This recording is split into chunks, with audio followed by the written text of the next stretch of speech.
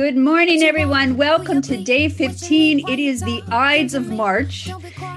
We are doing day 15 of the 7 a.m. Novelist March Writing Challenge. I'm Michelle Hoover, your host, and particularly for the day Ides of March, we're going to be talking about horror film techniques. So I find a good vibe there that I'm really excited about.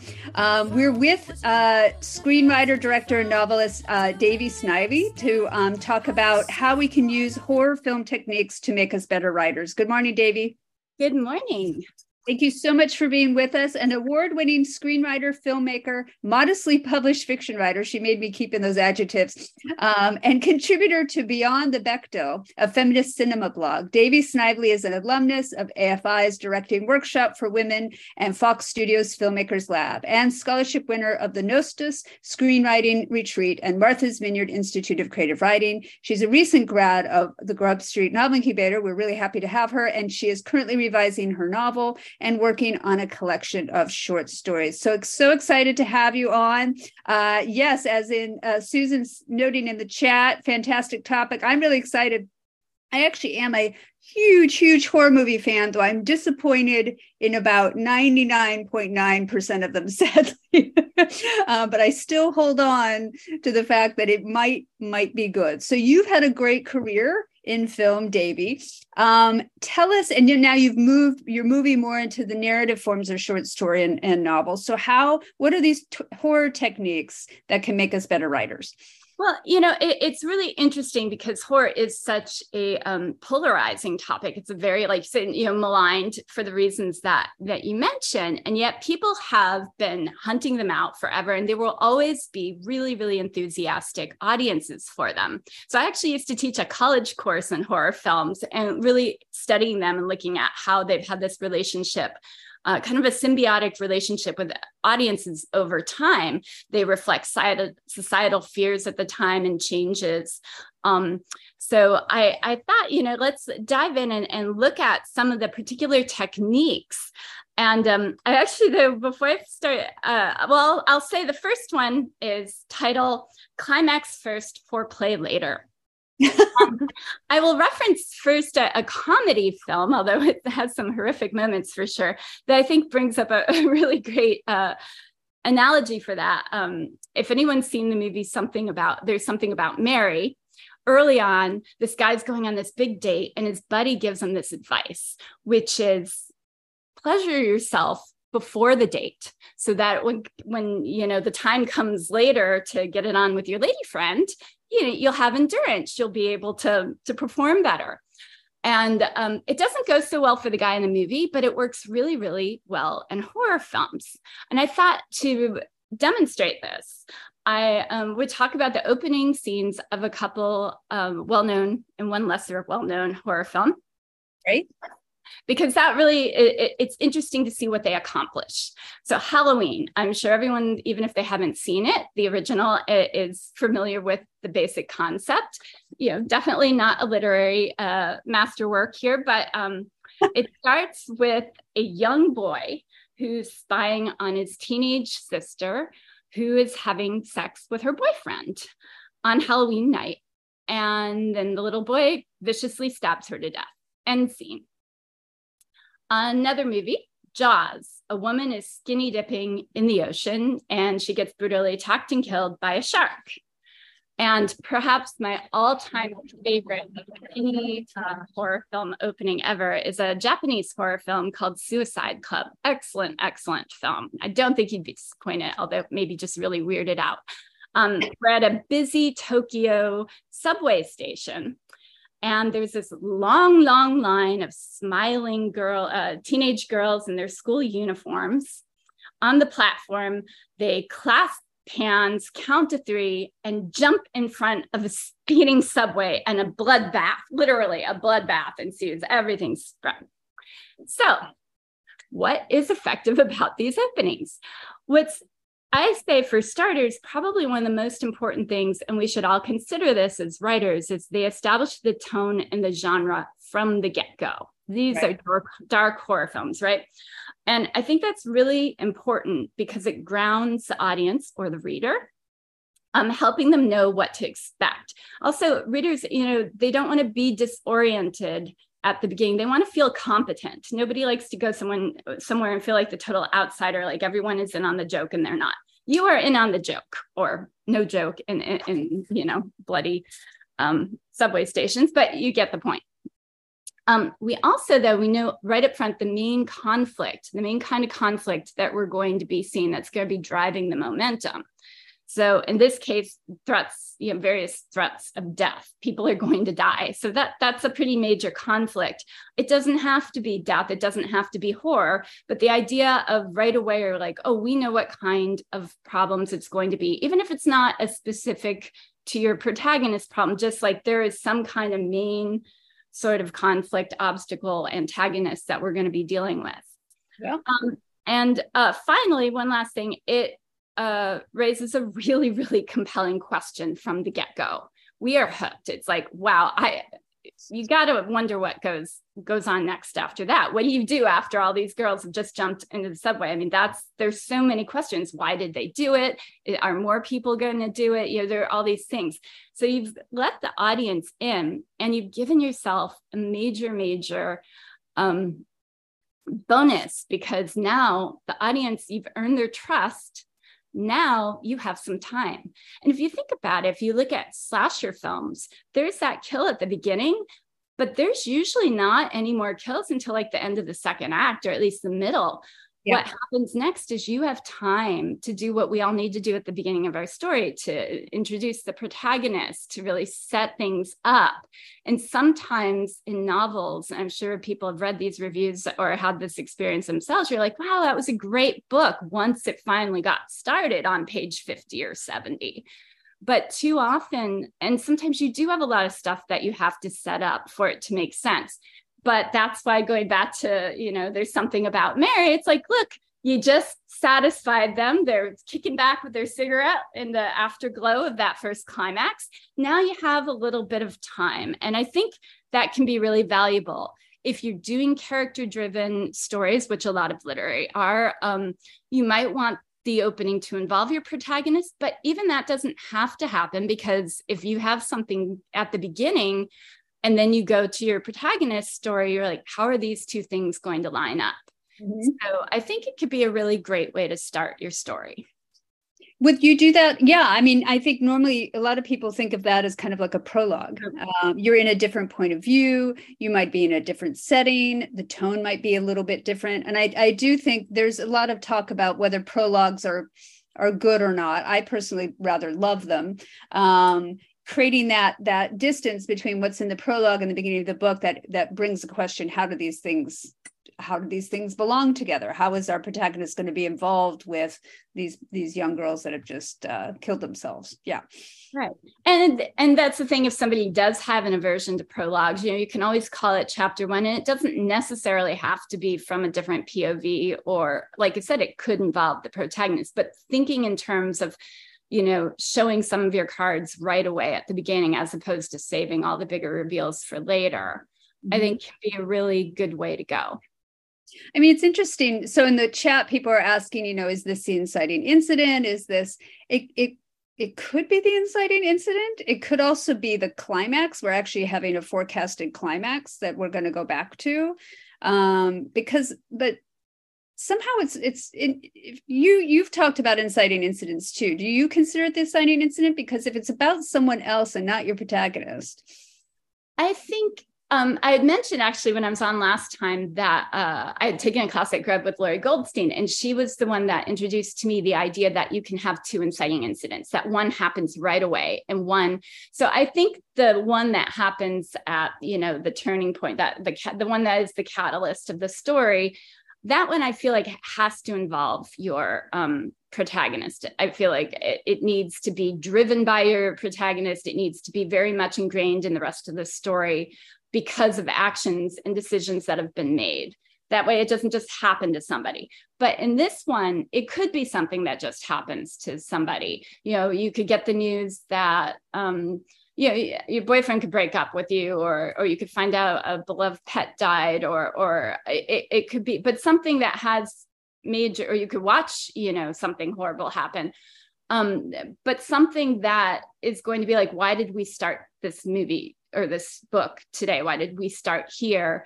And it might be involved in the character or not, but there's something in the world of the story that is changed by and impacted, and the story will be driven in some way by this little climax.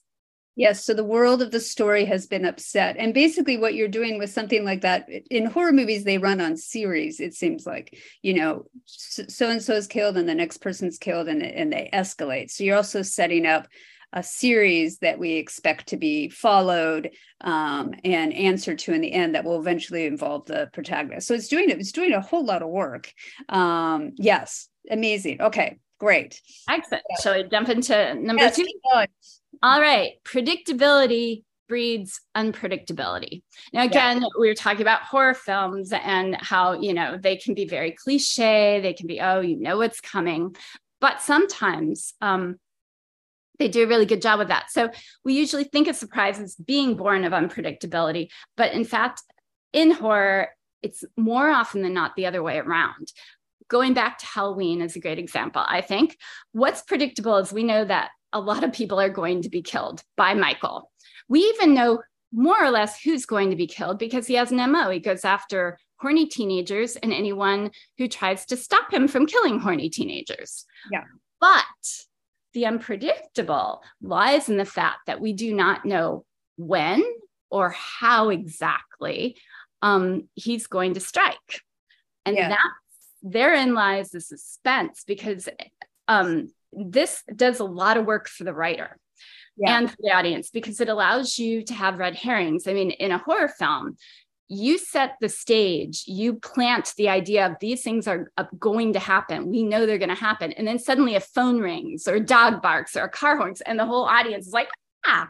And you can do that in writing too. I mean, obviously not with the sound effects, but you can, raise these alerts, but also you can put your characters in situations and that are completely mundane, that are important to the story, but your audience, they're charged, they're ready, they're expecting things to happen. So there's suspense, even though the person's just gone to the bathroom, there's this constant thing already there.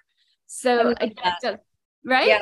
Yeah, because suspense relies on giving the reader or the viewer something to be suspenseful about. Because I think a lot of writers withhold and they use surprise instead. So they don't give us anything to base our suspense on. They don't give us anything to ask questions about it. I usually always use the example of a woman arrives at the airport. She gets in the cab. She goes in the cab, she's riding through the city for 30 minutes and then the cab explodes. So that's surprise. That's not suspenseful. That's not even interesting. But if we know the woman arrives at the airport and we know that there's a bomb in the cab or there's something wrong with the cab, we're sitting through those whole 30 minutes. So you've given us something predictable, and then we're waiting for the unpredictable. When is it going to explode? Is she going to be okay? Is she going to be able to get out of this? Yes. So you need something predictable on which to base the suspense and the unpredictable. I love that. Perfect. Yeah, I think it works really well. And yeah, I mean, think about the movie Speed. If we didn't know the rules that, the bus has to be at a certain speed or else, all goes crazy, it wouldn't be a movie. There would be no story. One of my favorite examples is from a horror comedy called Severance, and a bunch of coworkers are off at some trust team building sort of retreat in this really decrepit, awful lodge in the middle of nowhere, of course. And you've got a woman in the bathroom brushing her teeth. Unbeknownst to her, creeping on the floor behind her is like the biggest spider the size of your head you've ever seen. And she's just oblivious, la, la, la, brushing her teeth, and it's getting closer and closer. And then it crawls up her pajama leg. She completely doesn't know. It keeps going. It's in the middle of her back. She spits the thing in, walks out, goes down the hall. You're sitting here just at the edge of your seat. And she's just about to turn into her bedroom when she stops. And you're like, uh-oh, here it is. And she looks over her shoulder and she sees it and she wipes it off, knocks it on the floor and goes into her room. And it's so great because we thought this was the most predictable thing that was ever going to happen in our own, stereotypes of a woman in this situation, but any person with a giant spider. I don't think it's even necessarily gender exclusive in these ideas, but we had the stereotype. They were playing on our ideas and then boom. So it was predictable until it wasn't predictable. And the two need to go hand in hand. And allows for a moment of comedy, which I think horror films do some of the best comedy that we'll find. Yes, they do. And that would be great, though, in a non-horror where, you could have a massive tragedy or drama and still have a nice little moment of levity by, oh, no, this is it. We're going to happen. Oh, there's grandmother's chair and she's always sitting in her chair. She's always there in that moment. And the chair is empty. And you think, oh, no. And then you hear the toilet flush and she comes out waving the air or something. And it's like, oh, we were expecting her death. This is the moment. And now it's not the moment. So there's definitely ways that you can make the predictable unpredictable too. And someone in the chat is asking, well, how do you do this in first person point of view? So first off, I think question if first person point of view is serving you the best. But remember, too, that even in first person point of view, you as the author need to provide signals of the world that exists outside the first person's point of view's skewed perception of the world. And so that is going to rely on signals from the setting, things that other characters say to the main character. I think that is actually the most important, and even using other points of views in books or narratives. So in this particular case, you might have people warning, oh, this cabin is full of creepers, or oh, I saw this last time, or oh, Mandy claims that she doesn't mind bugs, and then it sets up a sort of expectation, something that we think that we can predict, and then we watch it play out. So you can still do it in first person narrative, and I'd use the voices of the other characters to help you do that. I think too, like in the spider example, if somebody were in a position where they couldn't warn the other person and they're seeing this going on and there's some kind of stakes, like the person has a heart condition, for example, and oh my gosh, the spider is on the back, and oh my gosh, she's going to have a heart. Oh, and I can't do anything because I'm, whatever, watching from a video, or I don't know, just all these sorts of things. And you're screaming and screaming, and then they're expecting it. And then, haha, grandma just knocked it off her back. So you could do it from another POV and have it just be as an observation of a disaster about to happen that didn't happen or didn't have the outcome. Excellent. Cool. Shall we move on to number 3? Yes. All right, horror films, and this is not exclusive to horror films for sure, but horror films have no choice but to do this, or they wind up being the kind of movies that you're talking about. And that is that horror films present very good reasons to make very poor decisions. So, yes, in the cheesy horror films, we always see, partying kids going to the creepy, haunted, cursed house and having sex in the middle of the night, at the worst possible time where everyone was killed. Or when they are finally being pursued by the psycho killer, what do? They go down and hide in the murdery basement. However, the good horror films, they do the exact same thing, really, but they give those characters a good reason for having sex in the cemetery or going down in the basement. And the best example I've seen of this is one of the most chilling, another horror comedy, actually, because that's what I do. So I watch a lot of this, but is Emergency, a movie that came out last year. And if I were going to describe it, I would probably say it's The Hate U Give meets Weekend at Bernie's, for anyone old enough to remember that goofy film. Yeah. But it's in it, 3 college roommates, all males of color, come back to their campus housing to find an inebriated, passed out, underage white chick in a pool of her own vomit. Problem. Now what do? Well, you'd think you'd call 911, except your guy's of color. How are you going to explain this? Who's going to believe you? And what you've just been partying too. You've got weed and alcohol in your system. This is not going to work out well. But this girl is passed out. She is in bad shape. She could die. there is not a good choice to be made. And that is the whole movie of what do you do? And this is such a good way to involve, and this is why horror is a very audience participation kind of film. It's one of the few audiences where, you know, they're going to be yelling at the screen, don't go in the basement. No, do go in the basement. Do that. Don't do that. It's very, and we want that in our books because you want the audience involved, and you've just given them a moral dilemma. What would you do in that situation? So not only do you want to know what is going to happen to these characters, what choices are they going to make, but you're invested because you're like, what would happen? What would my choice be? And it's not going to be just while you're reading that book or watching that movie. I think about that movie all the time because I'm like, okay, I know what happens in the movie. And it is a horror comedy. So, which is funny because it is really a buddy film. It is most everything that happens in it until what you're expecting. So the expected and the unexpected, again, are working really well.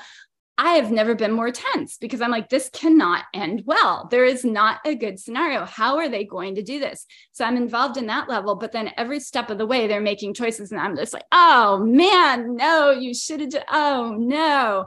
So I think it's a very, very good tool. And we do see it in literature for sure. Sophie's Choice is, you know, probably the classic example of there isn't a good choice. But that makes suddenly what could be an otherwise cheesy scenario really, really powerful. Oh, I love that. I never really thought how horror movies are so participatory, but that's why also I think people get addicted to them and they find kind of catharsis through them. And you are searching for that kind of similar fear of what would I do in a novel. You have that decision point. The biggest decision point in a novel is usually the crisis moment before the climax when the decision has been made, but you'll have multiple decision points throughout that we should be worried about because there's stakes on either side of it. Yeah. And we are involved in the character because we are the character. Exactly. So that's a fun one. I know we're on a schedule, so I run out. I still have two more. Yes. Okay. Horror films are not afraid to get naked. Now, this is silly, but actually think about the most iconic scene of any horror film ever is probably the shower scene and Psycho. And yes, the montage of shots is, you know, masterful, and the screaming violins are really, really powerful. But that's not why we relate to it. Who has seen that movie and not been in the shower and thought, wow, I am naked, I am alone, I am defenseless, I am completely vulnerable.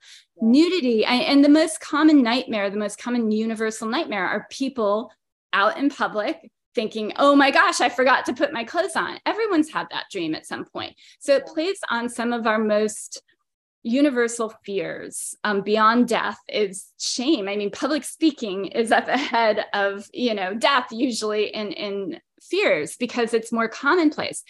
But so horror films get a lot of, you know, I just lost the word and it's a really easy word, but whatever. They get a lot of criticism for all the nudity. And granted, they do have a lot of gratuitous nudity. It's almost always sexual or, you know, objectifying women in the shower or whatever. But the fact of the matter is it really heightens things. It works. And you don't have to put in, there are a lot of contexts where a person could be naked, either alone or in among other people where they're feeling really, really vulnerable. And what's so nice about that is, in writing, I think more so than in film, you're inside the character's head.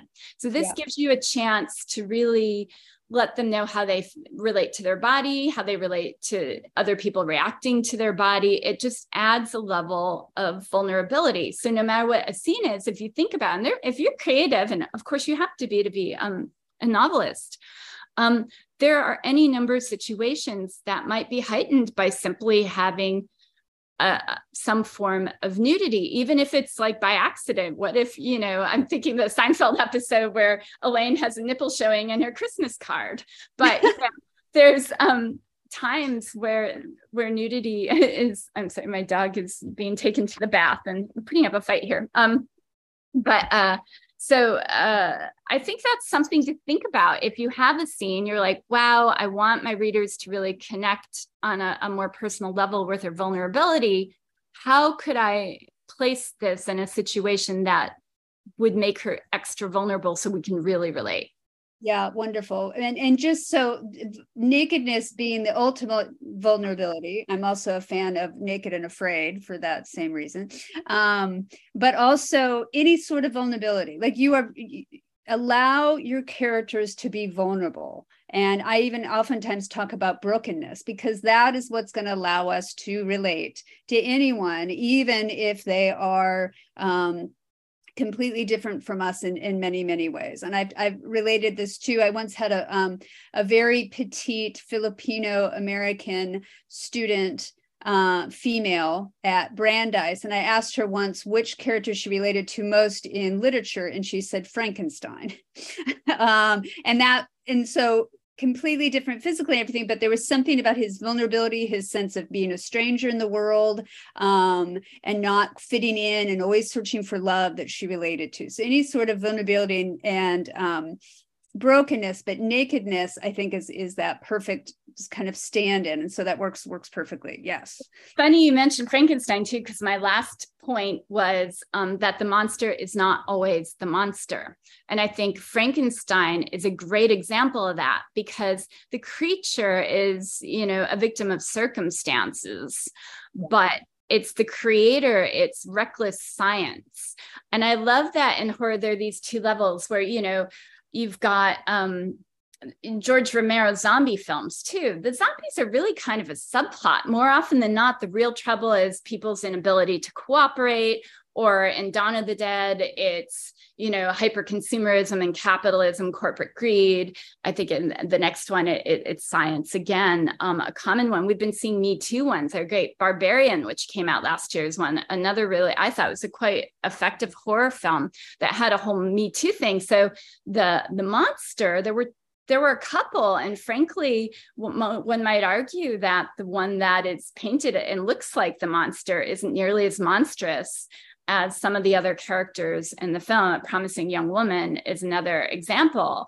So I think we see that a lot in horror, and we can do that in non-horror. An overprotective mother that seems like really, really awful towards her child might actually not be the monster. It might be a society that allows gun violence that killed the rest of her family, and this is all she has left. Or, there are ways that you can have antagonists that seem like monsters, but they actually represent, and that, goes into subtext, obviously, but I think it's a really powerful thing to think about when we're looking at our antagonists, thinking of them as the monster that some part of society has created. Yeah. And even I oftentimes think about Gothic fiction, which I'm also a fan of. Usually the monster is a repressed version of the protagonist, and it's been so repressed that it's been forced out of the protagonist's personality, like Jekyll and Hyde, and the protagonist actually has to deal with this dark double self that they have repressed, and they've created it, though. They've created the monster, and so they are responsible for it, almost like their own child. Frankenstein is the same thing. So thinking about that, and thinking about the double for your character, the darkness inside your character, the repressed part of your character. Darkness might not be the best word to use, but so thinking about that. One question that we are getting from the chat: what do you think of Stephen King? I think he has great story ideas. I like a lot. I haven't been keeping up. I had a roommate in college who I didn't like horror back then. It scared the crap out of me. But she would tell me the plots, and I loved them until I read his stuff. I don't like his writing style. It's not for me. I think he breaks the fourth wall too much. I think he's a little kind of proud of himself. I don't know. And I don't like his female characters. I know there are some, but the ones that I've read, I'm just like, this is a boomer. I'm like boomer guy all over the place. I have some issues with him, but I think his stories are masterful. And that's why I love the movie Carrie. I think, though, that you have to, in horror, and I think in general with your antagonists, you really have to kind of love them and make them full-blooded. Three-dimensional morning, but I don't usually talk in the morning. I just usually write. So this is like, yeah. But yeah, and so I think in that way, I mean, horror is really making a lot of headways in terms of feminism, in terms of people of color, in terms of really reflecting their experience in a way that they themselves can enjoy as audiences, and then also the other audiences can enjoy as well. So I think it's really important and really moving forward, and we'll probably move our fiction forward in that way too, because they're doing things and taking risks that publishers aren't always quite ready for. Okay, we're going to have to go. You can find our full March Writing Challenge schedule on our Substack page, 7amnovelist at .substack.com. Subscribe there for updates or take part in the discussion. You can also find the podcast version of these webinars on your favorite podcast platforms. And if you like what we're doing, please follow, rate, and review our podcast so that other people can find us. So Devi, are you going to be able to get any writing done today? I am ready to go. I've got my actual writing. This is my other computer. This is my writing computer. I'm on my desk. This is my futon desk. And I have I can't wait. And now I'm even more revved up because I get to do some horror. Yes, here we go. Okay, everyone, let's get to your writing done. Have a great day. Thank you.